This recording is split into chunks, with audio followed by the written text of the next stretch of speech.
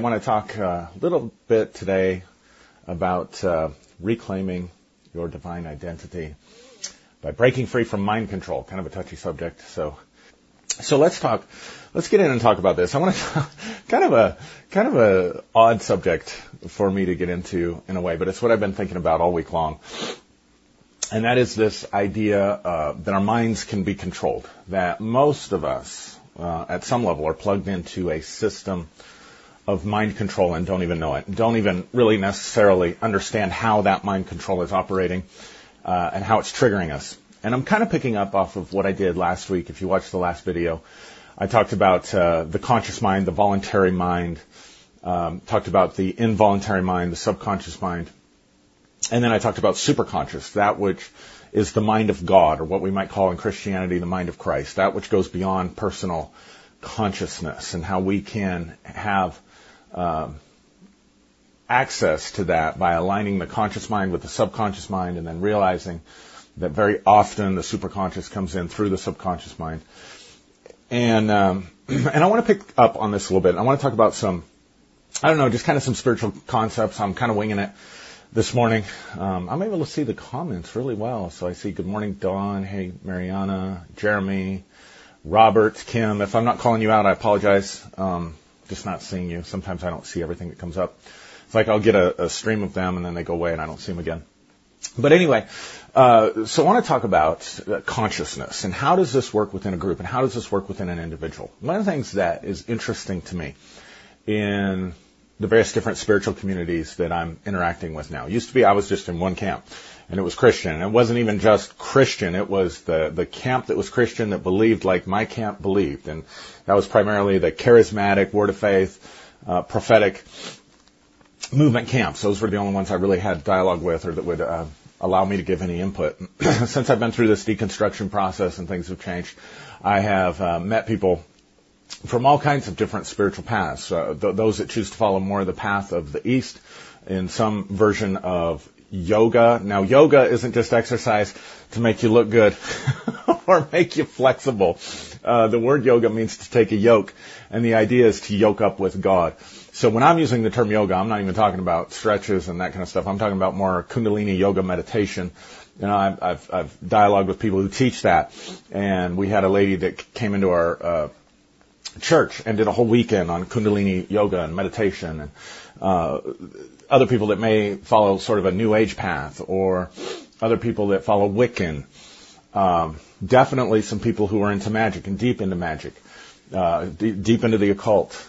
I've been really allowed over the last few years to kind of interact with those groups. And one of the things that frequently comes up is this idea of the ego. We talk about the ego. Now, the ego is a troubling word for me because it can mean so many different things to so many different people. And one of the problems when we communicate on abstract concepts, any kind of abstract concept, but when we get into the metaphysical, when we get into spirituality, we are definitely talking about, hey, Jessica, it's nice. Welcome to our church. I'm glad you're part of it.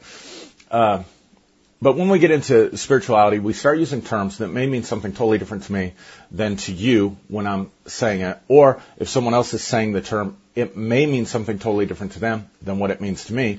But because we're only using that term and not describing it, we can think we have communicated when in fact maybe we haven't communicated at all. Because maybe I noticed this because I started talking about the need in one of my messages a while back, before COVID and before the shutdown. I started talking about the need to establish a strong ego.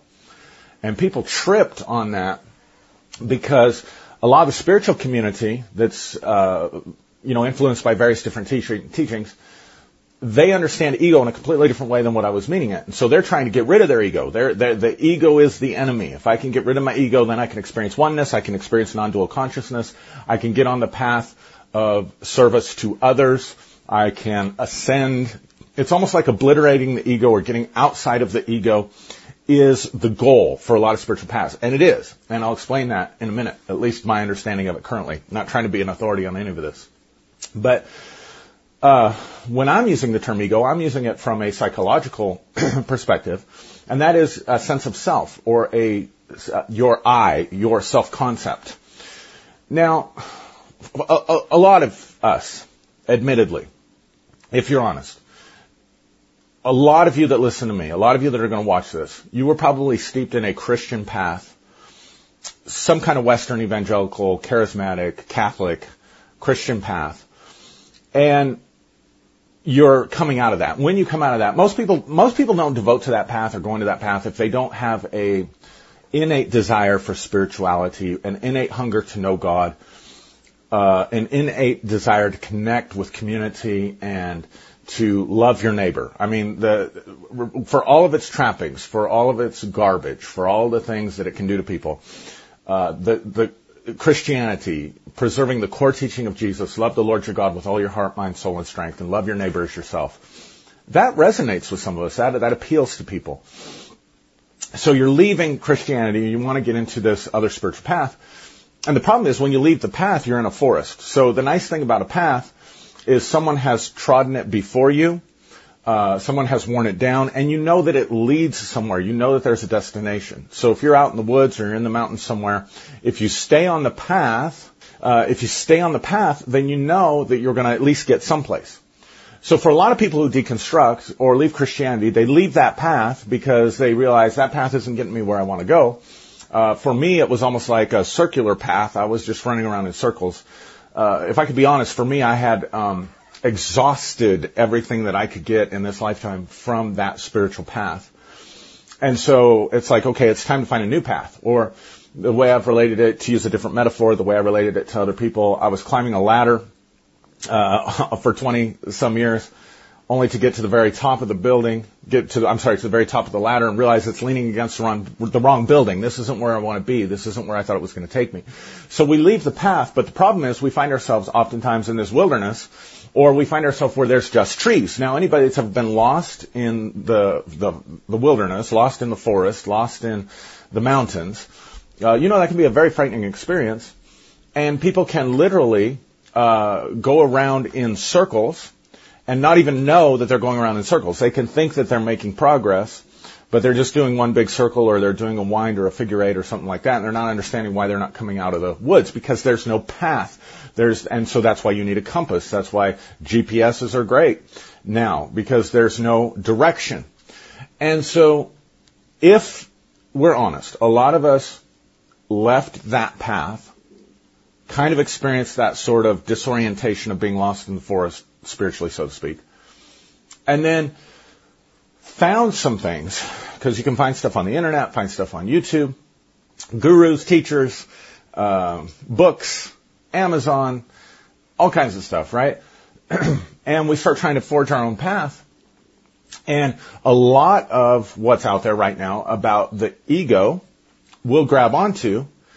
But now here's what we can do. We can think that we've become an expert at something when we've only been at it for a few years. I became an expert in the Bible. I became an expert in charismatic Christianity in general, because I studied it for 30 years every single day. I practiced it for 30 years every single day. So imagine how difficult it is to leave something you're an expert at for something that, gosh, I don't know a lot about. But one of the things that I did do was in the early 2000s, like this deconstruction, I've kind of always been on this path. I've just hidden it better. Because in the early 2000s, I was reading Eckhart Tolle's book, The Power of Now. That's not a new book. That book came out 20 years ago. I was reading Greg Braden 20 years ago. Joe Dispenza hadn't come out yet. I was studying meditation. I was working with meditation. I started meditating in 2000, pretty much on a daily basis. I was doing chakra meditations back then. I was exploring my inner self and my inner world. I was trying Zen forms of meditation, although I didn't realize it was Zen at the time, because it was called Christian contemplative prayer, but it's based on the same principles. And in Christian contemplative prayer, they talk about the ego as being the false self, and you're trying to transcend the ego. Eckhart Tolle talks about the ego. One of the things that he says about the ego is it's the part of you that gets lost in time, that gets lost in projecting your consciousness to an imaginary future, or clinging to a past, the delusion of the past, the fantasy of the future, the past that's already gone. the future that has not yet arrived. And so his pathway to awakening is to live in the now, to be present in the moment, to be conscious, be grounded in your body, be conscious, watch your mind, listen to the pain body, just be present with it. Lots of really, really great stuff there. So that idea of the ego is the mind that gets lost in time. In a lot of the Christian mystical stuff and Christian meditation, the idea of the ego is the false self, or the self in separation. It's a term Leanne Payne uses. Thomas Keating, I read Thomas Keating 20 years ago, talks about this false self and talks about the spiritual path of meditation as a means of stripping away the sense of other, the self in separation. I hope I haven't lost you guys yet. So I'm just going to say I'm not a newbie at dealing with the ego. Plus, I have a psychology background. When Freud talked about the ego, he talked about the sense of self, the centered, the sense of self that was in between the superconscious, which was your conscience, and the id, which was a part of you that wanted to just act like an animal. So the id was the animal nature, and the superconscious was the mechanism to keep the id in check, and the ego was somewhere in between. And so for me, the ego is a sense of I. It's a sense of yourself. And for me, it's completely inescapable.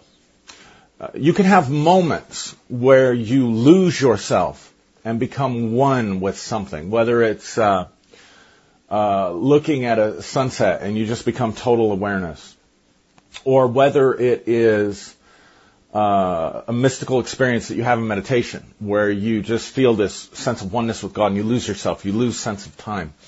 But, and I'm not just saying this from my experience, I've looked at the literature down through the centuries from mystics and people that have devoted whole lifetimes to this, and they'll tell you the same thing.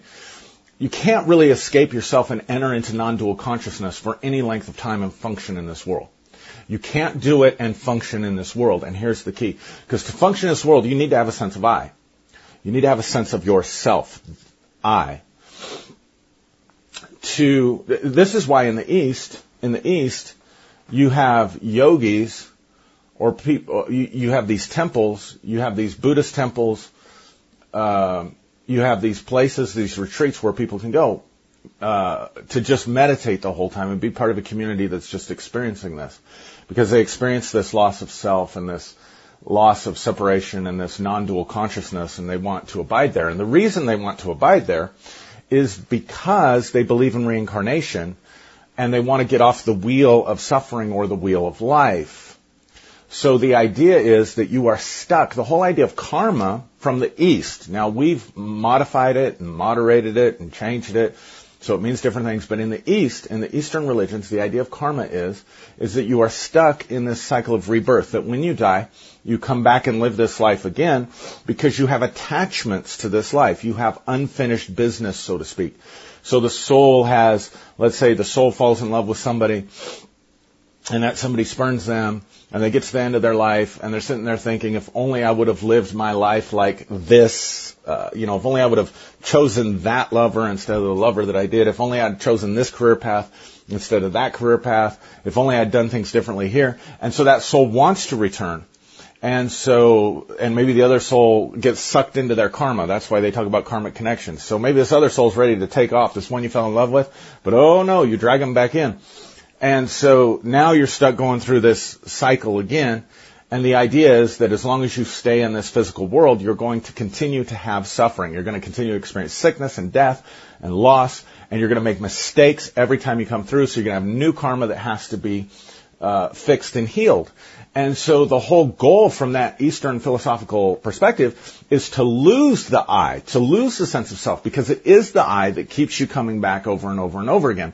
So if you can lose permanently in this life through meditation, through a very dedicated path, through a path of renunciation, of attachments and things in this physical world, love relationships, all that stuff, and just be pure awareness here, then you get off of the wheel of life, you get off of the cycle of life, and now you've reached nirvana. So if you can reach nirvana now, then you don't have to come back to finish your karma. So the whole idea of meditation then is to get to that place so that you can get free from the wheel of life. Does that make sense? So it's not about engaging in life and doing stuff. It's about the exact opposite. It's about withdrawing from this world, withdrawing from the physical, and trying to ascend and get up, so that once you get up, then you're done with your karma and you're done with the cycles of life, which is why in the East they say that meditation is burning the seeds of karma. Okay. Now, anybody that's more of an expert on this is free to jump in the comments if you see this, challenge me, educate me. That is my current understanding of how those things work together. So there's kind of this retreatism because they recognize, this is the point I'm trying to make, they recognize that you cannot live without your ego. You cannot be pure awareness or live without your ego without that kind of a retreat. So that is sort of the Eastern path, if that makes sense. Or we could call it, even in the West, the right-hand path. And some people call it that.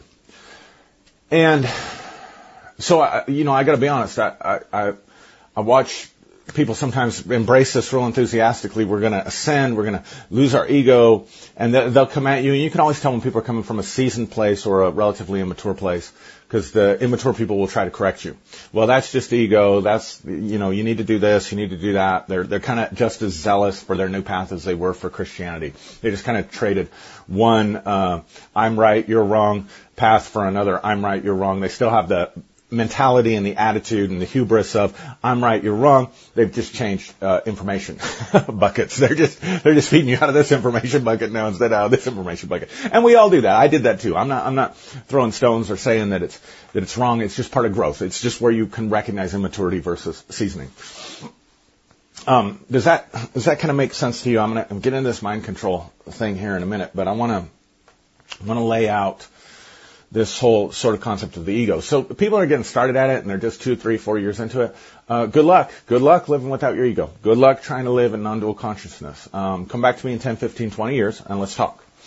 And that's okay. And I hope you're able to do it if that's what you want to do.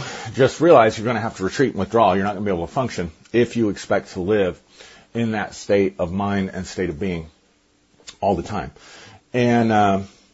And so then I want to ask, is there another path? Is there another way?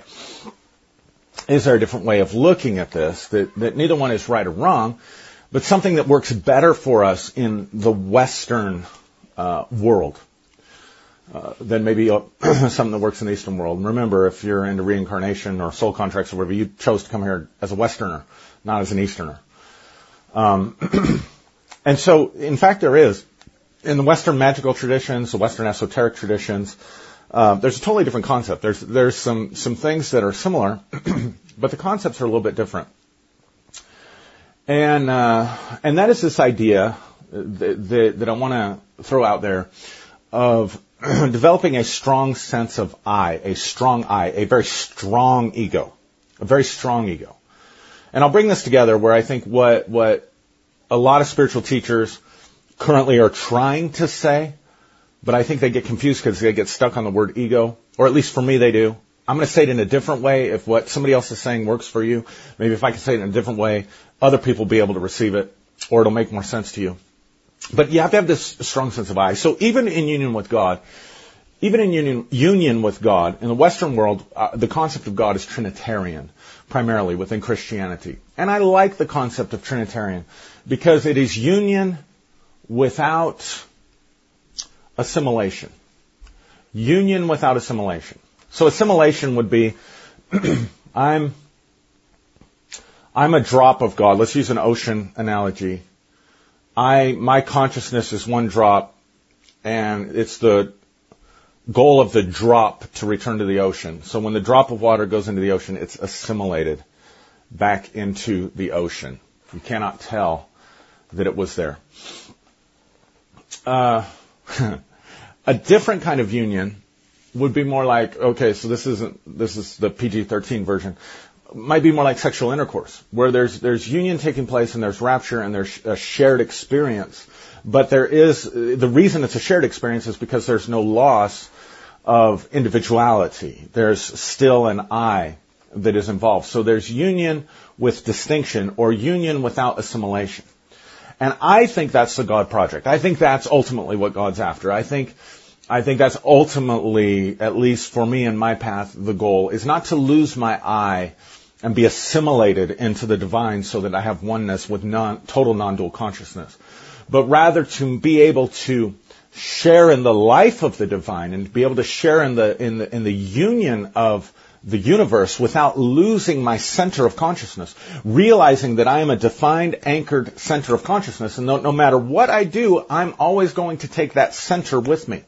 Listen, I think differently than I did 4 years ago. I feel differently than I did 4 years ago. I act differently. I talk differently. I do different things. My personality has completely changed, but my eye is still there. That center of consciousness is still there. If I decide I'm going to go the right-hand path, I'm going to join a monastery in Tibet, and I'm just going to meditate all day long, and I'm going to try to escape and work out all my karma and escape the wheel of life, I'm still going to have an eye that I have to deal with. And incidentally, the guys that try to do that, the people that try to do that, read what they say about the night of the soul, the dark night of the soul, or the night of spirit, because you're in for that. Because night of the soul, oftentimes, or night of the spirit, and I'm sorry if I'm speaking a language that you don't understand, they would say in the pathway to union with God, you would have to go through this really dry time, this really time of just boredom. Well, no shit, bored. You're not doing anything but meditating. And I don't think we were created for that. I think God gave us our minds, gave us the conscious mind, the subconscious mind, access to the superconscious mind, because there's something here that God wants to happen. And so it's reversing it. Rather than saying, oh, I'm a spark of the divine that came from the divine and inhabited this body, and now I'm stuck in it, and I want to get the F out of here, and trying to break free from that. You see what I'm saying? No, rather, there's something in the physical material world that we came here to impact, to make an impact, to bring a change. Rather than from trying to get down here up, we're still trying to get what's up there down here, to bring it down. And that's where the Western tradition, I think, is more appealing and has more advantages in some sense to the Eastern tradition. But that requires a very strong eye. In other words, this path says if you're going to experience union with the divine and not completely lose yourself, not be assimilated so that you can still enjoy it, so you can maintain that being a center for the divine presence, then you must develop a very, very strong, very powerful ego, a very strong and powerful sense of I. And so in this way, then, this pathway leads to a different kind of liberation. This doesn't just lead to a liberation from everything in the world. This leads to a liberation that allows you to be in the world, but not of the world. That allows you to be a star and a light that is shining in the world, but is not controlled by all the thought patterns of the world. This is a pathway that says that you are going to become so liberated and so powerful in your own divine identity that you are going to be able to do what thou wilt. You're going to be able to do your own will. Now, that doesn't mean that you just go around like an all-powerful genie and just act like a jerk and just do whatever feels good in the moment. It doesn't mean that at all. In fact, it's very much the opposite of that.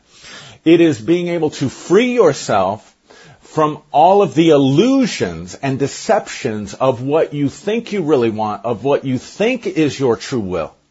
To be able to be free from all the things that are dominating you and preventing you from doing your true will and going into the very center of your being, going into your very heart, going into your very self as your best guidance and your best leader and your best creator, and realizing that in that center and in that core is the divine spark, is the divine self, is the son and the daughter of God that you are. And then finding out, what does that self desire to do in this world? What is the true desire? What is the authentic desire? What is the authentic will and the authentic intention of that part of you? And then being so free from the mind control and the powers around you that you can move forward powerfully, knowing things like the laws of attraction, knowing how to tap in, how to use conscious mind, subconscious mind, superconscious mind, to manifest your will, to manifest your sense of being, to create the person that you want to be, and create the life that you really want to live, and have the impact here that you really came here to have, powerfully living as your own star from your own center, realizing that every star has its own path or its own fixed point, and it is not influenced by the trajectory of other stars or by the light from other stars, but you are fixed, you are centered, you are powerful, and you are letting your light shine. And that, I think, is an achievement that is worthy and compatible with a Western tradition that is every bit as spiritual and every bit as worthy of pursuing as any other path that may be out there. All right. I feel like I'm preaching to you.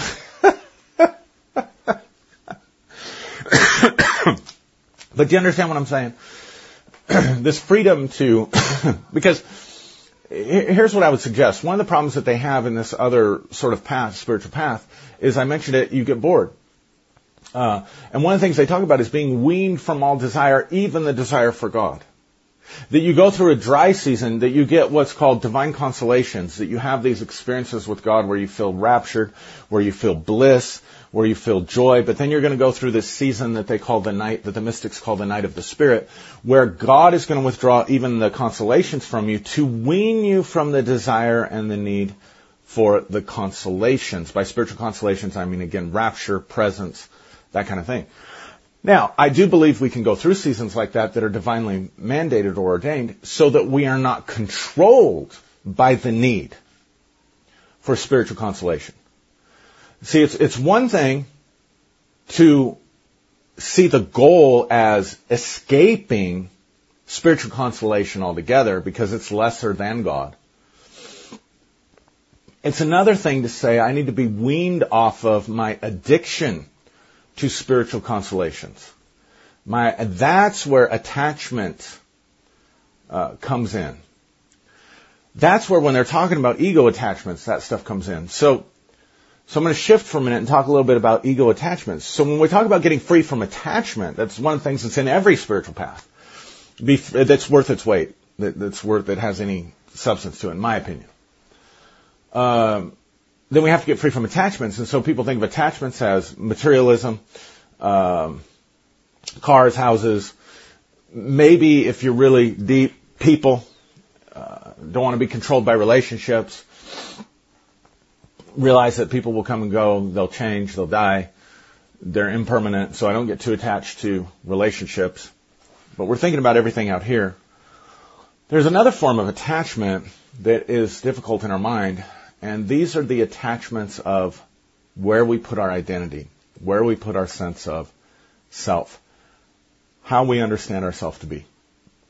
And I'm going to venture to guess that for most of us, if you really embrace the spiritual path, if you embrace this path that I'm talking about, I'm talking about having to be so brutally honest with yourself that you sell yourself. You tell yourself the truth, the whole truth, and nothing but the truth.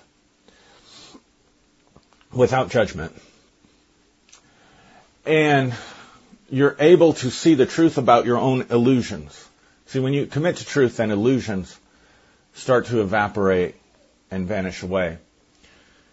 And so, I haven't been through this process many times, but recently in the last 4 years, where I had attachments to Christianity. I had attachments to what it meant to be a pastor. I had attachments to being a leader. I had attachments to my spiritual gifting. I had attachments. I had needs that were being met and fed by that. Again, I came from a family that placed a premium on social achievement, social currency, how you were seen in the community, how you were seen in the society. Of course, that's reinforced by a lot of other stuff. So that to be a good person is to be someone who is known and honored in the community. So I'm kind of born into this, but I'm an extremely awkward child. You can kind of tell if you look at my videos, my left eye doesn't move a lot because I'm blind in my left eye. But I'm very left-handed. So I had a hard time with hand-eye coordination. Had a hard time with athletics. I had to wear a patch when I was in school over my good eye. So kind of hard to learn to do PE with a patch over your eye, and you're wearing glasses. And I struggled with that. I struggled with math, had a learning disability there, so it was very difficult for me to achieve academically. I tried music, but didn't really have the talent for that. Other people in my family have the talent for that. So there wasn't this sense of honor. There was often a sense of dishonor, being mocked, bullied, rejected, sitting alone at lunch, all the way through school. Very, very shy. Coming to Christianity, find out I can teach, find out I can preach, find out I have these psychic abilities where I can move in words of knowledge and words of wisdom, divine healing and all this stuff. Pretty soon I have a self that's being honored. I'm living true, and watch this, I'm living true to my family values, and I found a context, a cultural context in which I could do it, in which I could do it well, and I had success, only to wake up and realize that what was driving me was not the leadership of the Holy Spirit and the desire to do the will of God, although that was present, don't get me wrong. But beneath that, what was driving me was this need to excel and this need to achieve that was programmed into me very young because of the family that I grew up in. So the reality of this is that I manifested that life because, watch this is where I'm getting to my topic, because of the mind control of my family. Because of the seeds that were put into me that if you're going to be someone of significance, if you're going to be someone of worth, if you're going to be someone of value, you got to be the boss. You got to be someone that people recognize. You got to be someone that people honor. So I found a way to do that. Now, was that true to my core self, or was that not true to my core self? That's what I had to ask myself the question. Nothing wrong with seeking honor. Nothing wrong with seeking exaltation or being in your most exalted state. Don't get me wrong. But the question becomes, is that my core self? Is that coming from my core self, from my soul, from my eternal self, to do the will of my eternal self? Or was that a programming that I received from my family that I eventually was able to work out through my unmet, that I was drawn to because of my unmet needs, but I was eventually able to manifest the programming that was seated in me? So was I doing my will, or was I doing my mom and dad's will? If I was doing my mom and dad's will, then I'm subtly, subconsciously caught in a trap of mind control. Do you see it? Now, let's take this even further. Because within Christianity, in order to achieve that sort of honor that I was receiving in certain circles, you had to do it a certain way. You had to think a certain way. You had to believe a certain way. You had to live a certain way. And you even had to do the preaching a certain way. In the Pentecostal style. Man, I just love that style. So you see so many preachers that are just memes of each other. They're just mimicking, they're just copies of each other. So many churches that are just copies of each other. One guy breaks through and is successful with an innovative way, and everybody comes along copying him, trying to break through and be successful. So then, is there anyone in those circles that is doing their own will, or the will of the one that sent them, if you want to put Christian language around it? Or are they doing the will of the community? Are they stuck in a groupthink sort of mind control? That I've got to wear a suit. I've got to preach a certain way. I've got to do it for 45 minutes. I've got to use scripture. I've got to bring it to a crescendo. I've got to you get it? Do it a certain way. And if you do it, that's how we do it. Oh, yay, right on. But if you show up in a way that's completely contrary to the expectation of the community, dressing differently, looking differently, saying it differently. Maybe you sit down instead of walking around huffing and puffing and preaching. Maybe you sit down with your iPad and just sit there and talk. Oh, we don't like that as much. So now you've got these other memes. So you're conforming yourself to those memes in order to get a need met that was planted in me as a child. And each time along the way, I might have to sacrifice my true will. I might have to sacrifice a part of my true self. Do you see what I'm saying?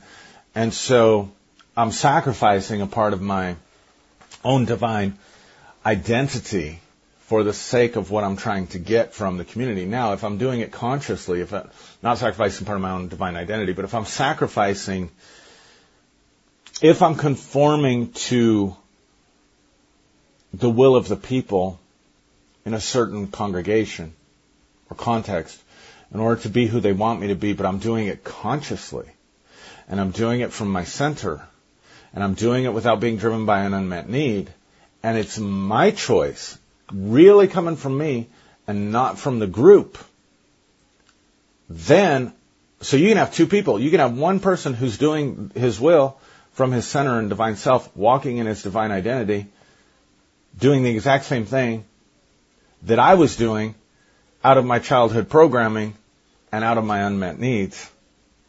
And we're both doing the same thing. You can't tell the difference, but it's coming from a completely different place. This is why, going back to the analogy of the path can be, it's difficult. You need to have a path. You need to have something to anchor to. You need to have something to guide you and lead you so you're not just wandering around, not knowing where you're going. But at the same time, you got to be careful that we don't just put on this external form of stuff, doing the same things and not even being aware that it can be coming from a completely different place, and one can be producing life, and quite honestly, the other one could be the same form, the same pattern, the same formula, but producing death because it's coming from a different place. It's coming from a different space on the inside. Does that make sense to you? So waking up and awakening consciousness, doing your own will requires that you break free from mind control. To understand that there are groups that are invested, there are groups and there are people, perhaps even entities, disembodied entities, things that we used to call the devil or demons, that are invested in implanting attachments, suggestions, forms, narratives, ideas, principles, emotional triggers inside your mind in order to trigger certain responses in your choices and your behaviors so that you believe, 100% believe, that those choices and those behaviors are coming from you. But your choice, your behavior has been predicated upon how that group or that person or that entity is going to benefit off that choice. And so they fire the trigger that's implanted in your brain to make you make the choice for the purpose of harvesting something from you rather than doing something to serve you.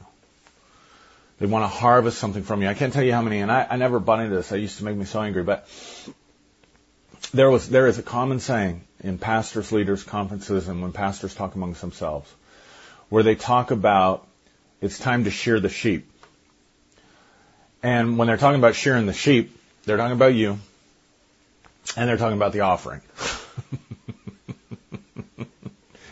In other words, it's time for you to get the benefit off the sheep. And they would talk about ways to shear the sheep. Now, nobody's going to come at offering time and say, hey, get ready for your shearing. They're going to do it in very subtle ways to teach you, train you, condition you in order to produce that response for their own personal gain. That's not just religion, guys. Coca-Cola does that. Anything with a brand, anything with a logo is working these same principles. Your school, school athletics, school spirit, the school spirit, see, I just said it. Your mascot, your pep club, the band, the cheerleaders,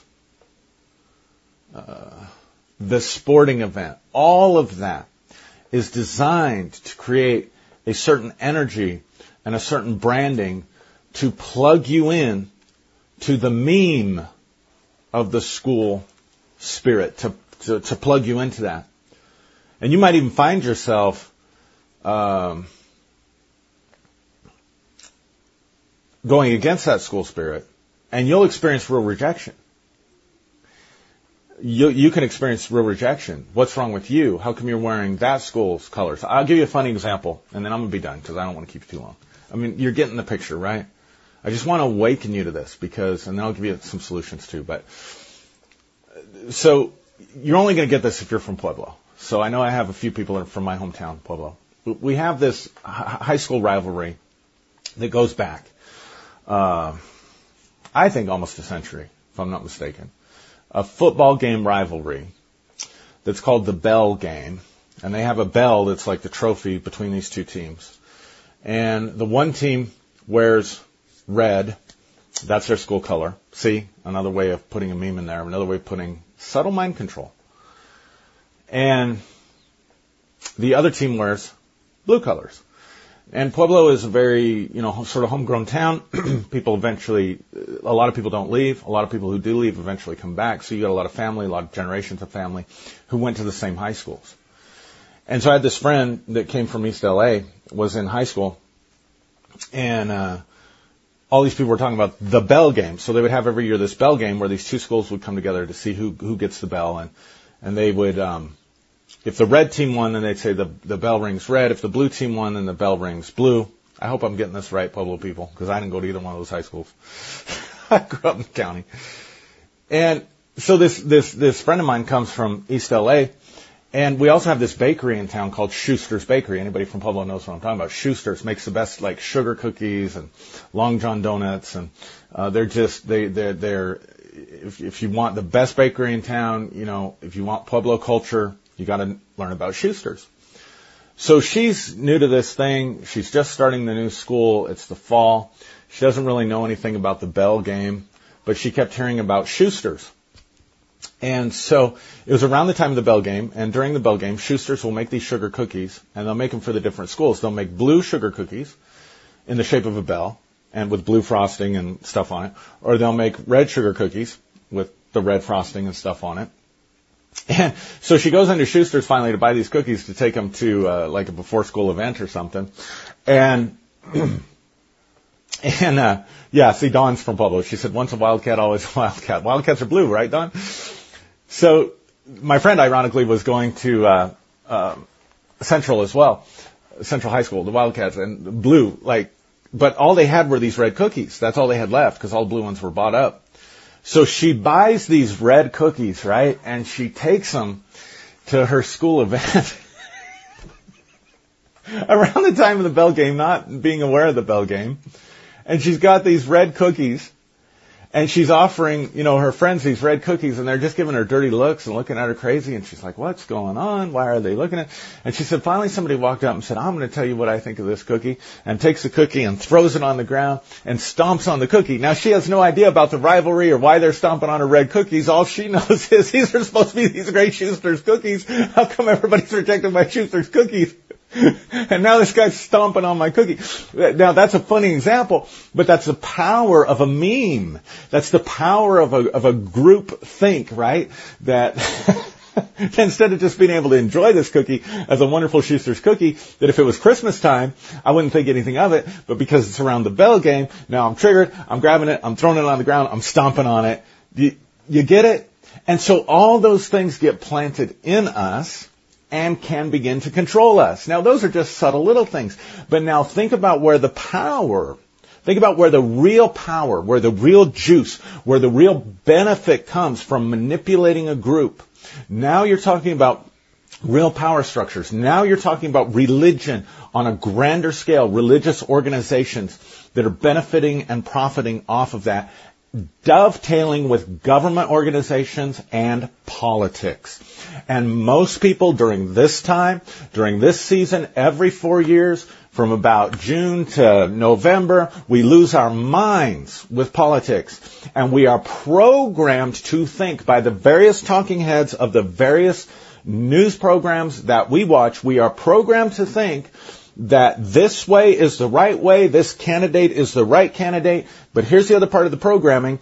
And anyone that thinks like them is the enemy. Anyone that thinks like them is what's wrong. If they would just think right, if they would just do right, if they would just vote right, then your life would be okay. That's the message that they're sending you. Your life is not going to be okay because of this party over here or this group over there. Now, there's truth that the power structures that we vote in, they have a controlling power over our life. But I talked about this last week. I said, if maybe there's a few people that their core values and who they really are aligns with one of the two-party systems in the U.S., totally and completely. But for most people, we think of ourselves as centrist because we don't perfectly align with one party or the other unless we've been completely brainwashed by the talking heads who have implanted into us thinking. So this is where attachments begin to come up and begin to come to the surface. Everybody got so angry at Colin Kaepernick for taking a knee during the national anthem. And I get it. I understand.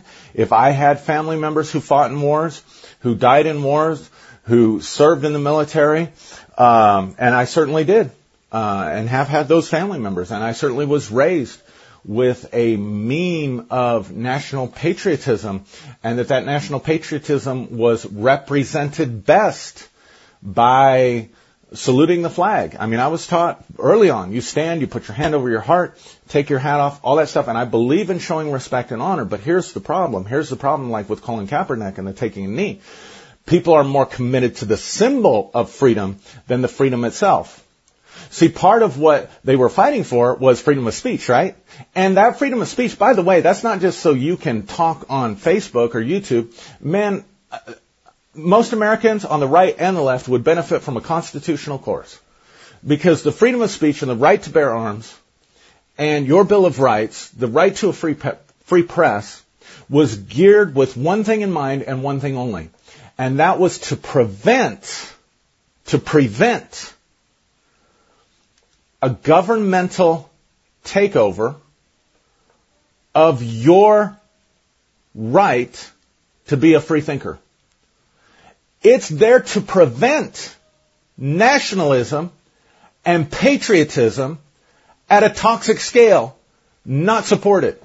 Your right to bear arms is not so you can shoot an intruder that comes into your house. Your right to bear arms back then was you could have a musket just like the military had a musket so that your leader could not come and force you to behave and think and take your property and all that stuff. You don't have the right to bear arms. Those of you that want to go after the Second Amendment, why am I doing this? I have no idea. You don't have a right to bear arms. If you did, you'd have nukes. If you did, you'd have tanks. We have reduced this down to an argument about gun control, and the powers that be are firing emotional triggers and memes in order to manipulate you, and you don't even know what the Constitution's about. Free speech was about the right, and this is where Colin Kaepernick comes in. Free speech was about the right to not have patriotism shoved down your throat. That you could actually speak out and critique the government that you were a part of so that you would not be oppressed by the groupthink and the mind control of the nation. The Bill of Rights was not there to inject steroids into nationalism and patriotism. The Bill of Rights was there to protect you from a nationalism and patriotism that took away your right to speak your mind, even if your mind disagreed with the powers that be.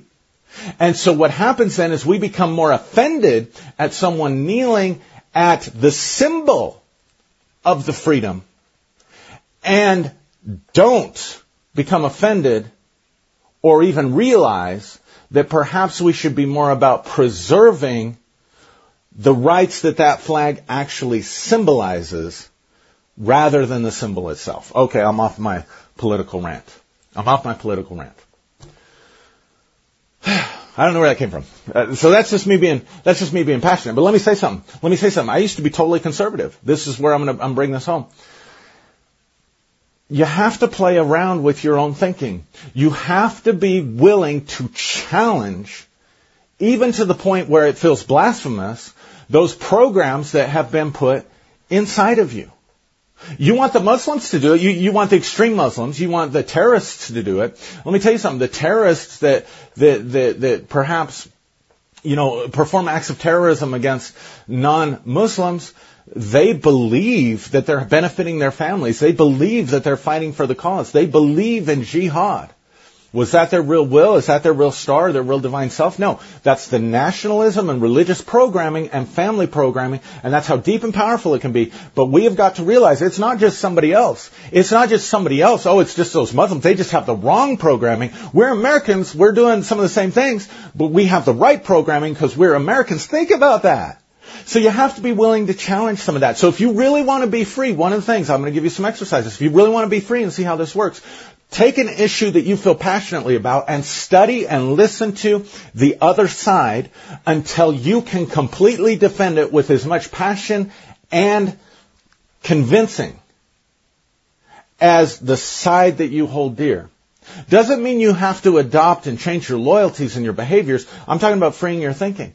Go to the opposite side. If you're pro-life, then go to the pro-choice issue and look at the values and the benefits and listen to pro-choice arguments and try to build an argument that's pro-choice against pro-life. If you're pro-choice, go the other way and go to the pro-life side and look at it and think about it and try to formulate an argument against it. Aaron, why are you telling me to do this? Because it'll free your mind.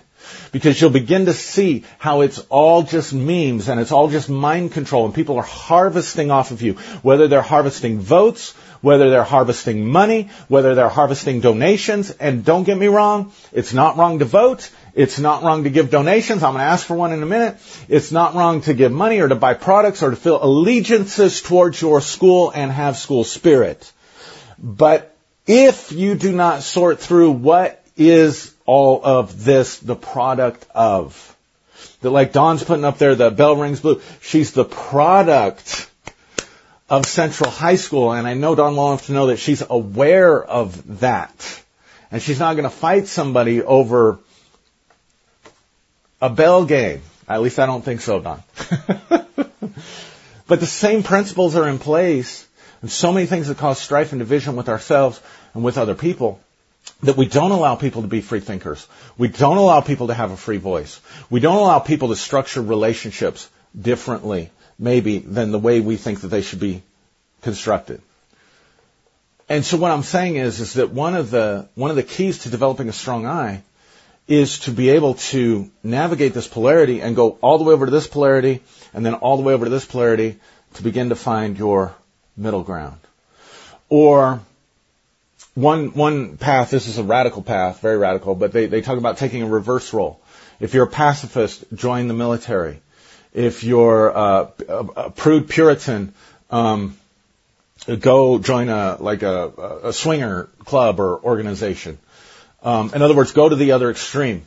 Or if you're, and I'm using those two examples as for shock value, because that's what it's got to be. It's got to be that shock value, because until you feel that shock, you can't feel the mind control. You can't recognize the mind control.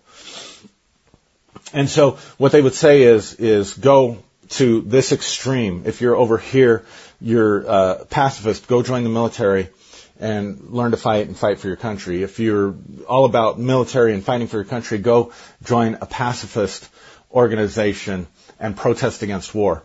Why? So that you take on a reverse role. So you take on the exact opposite role of what you've been programmed to be for the purpose of finding your true will. Because you may go all the way over here to the pacifist group and say, that doesn't work for me, but more than likely you're going to lose a lot of that programming that you got being raised in the strong, patriotic military family. You see what I'm saying? Or if you're very puritanical, you have all kinds of taboos and judgments around sex, and you go over here and you join this group over here and you participate in wild sex and all that kind of stuff, then you might get some liberation there and you begin to find what is your true will, what is authentic, what feels right, what's really coming from you rather than coming from the groupthink or the mind control around you. And without dealing with the mind control, you can't reclaim strongly your true self. and you can't do your true will, and you can't develop a strong I going forward. And you're not the magician of your own life. You're not the creator of your own life. You are, some other person is a magician of your life, and they're benefiting off of your choices rather than you being the magician and the creator of your life and you benefiting off of your choices and the people around you and the people that you want to have benefit. Now, here's the thing. When you develop a strong I, a strong sense of I, a strong center of divine consciousness, you really do begin to get free from all that selfish stuff that you used to do. You really do, because you don't need it anymore. I don't need the accolades. I don't need somebody telling me, attaboy, because that younger me got healed. That me that was being bullied, that me that wasn't fitting in, got healed. So I don't need that stuff in the community anymore. I don't need to be that person that's looked up to or whatever anymore. So now I can do it really for the benefit of the people without the trappings of doing it for the benefit of myself. Do you see the importance of getting free from this? So I want to save time for this. I want to just release a word over you, those of you that want to participate in this. I'm going to do it with a warning. You may be shocked to find out where the mind control has gotten into you. But also, it's essential to your freedom. So much more I could say about this. I've gone way longer than I wanted to. So let's just take a few minutes. I want you to just close your eyes wherever you are, if you're able. If you're driving, operating heavy equipment, for God's sake, use some common sense and don't do this. Save it for later. But if you're at a place where you can relax, take some deep breaths, I want you to close your eyes. I want you to find your center. I want you to think about your heart center. I want you to think about your solar plexus. I want you to focus right there in your solar plexus on a point. I want you to imagine a point right there, a point of light right there in your solar plexus. Close your eyes and take some deep breaths, focusing on that point, realizing that that point is the center of your divine self and the center of your divine consciousness.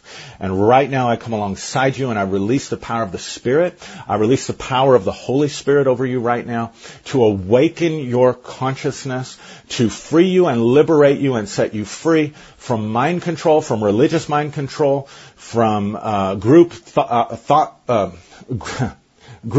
patterns, where you have bought in, where you're be awakened in those areas, and allow right now the power and the presence of the Holy Spirit, the Spirit of God. Let your soul speak to you as you focus on that center, as you focus on that divine point and that divine center. Let your spirit speak to you. Let your divine self speak to you. Let your soul speak to you right now.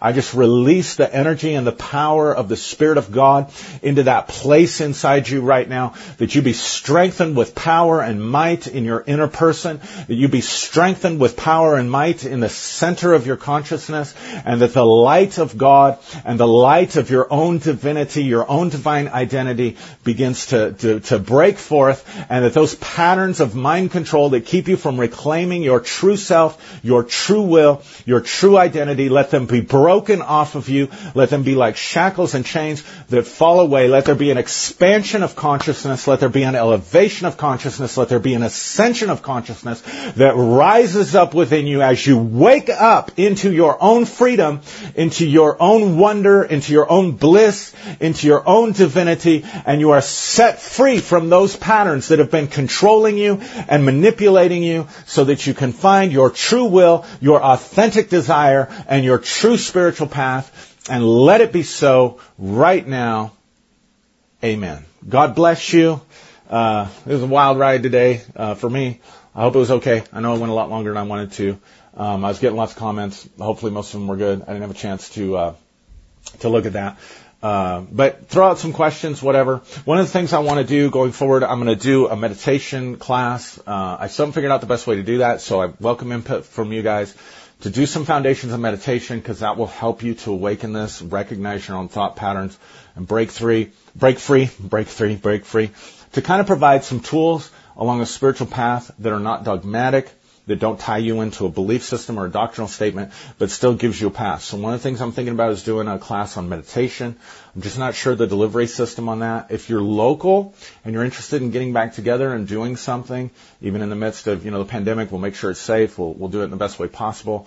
But if you'd like to get back together and do like a meditation class, something like that. I'm also working on a program right now that I'm calling the Path of the Spiritual Warrior.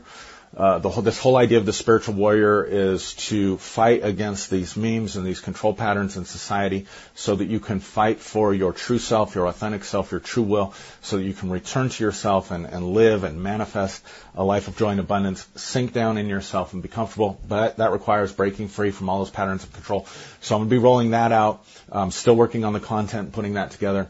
Be rolling that out. I've also thought about doing some mentoring groups where we could do like some Zoom groups or something and have some group discussion and talk about some of these areas and just do some coaching from where I'm at and what I've, learned and experienced over 30 years being engaged in spiritual practices, the last 4 or 5 really heavily in different spiritual practices, but still maintaining the foundation of what I have. So if you're interested in any of that, please let me know. If you have suggestions or ideas, I'm open to that. I want feedback. I want to know what the needs of this community and this group is. And then I do have a link at the top if you want to give, if you've been blessed, if you've been helped. So many of you have given, and it's helped us so much. I work a full-time job, but it doesn't pay great. And I walked away from what I had. So I'm still, we still have the 501c3. We still have the organization. We still have a building. We still have the bills that go along with that building and insurance and all that kind of stuff. And with COVID, we've been shut down and not meeting. So all the donations go to the Awakening Center. Don't come to me personally. So if you want to make a donation into the Awakening Center because you believe what we're doing and you'd like to help us to be able to do some more stuff in the future and keep doing what we're doing, then there's a link there at the top. Invite you to give. And again, thank you so much, those of you that have been giving so faithfully. So God bless you. Have a wonderful rest of your weekend. If, unlike me, you're off tomorrow, I hope you enjoy your Labor Day.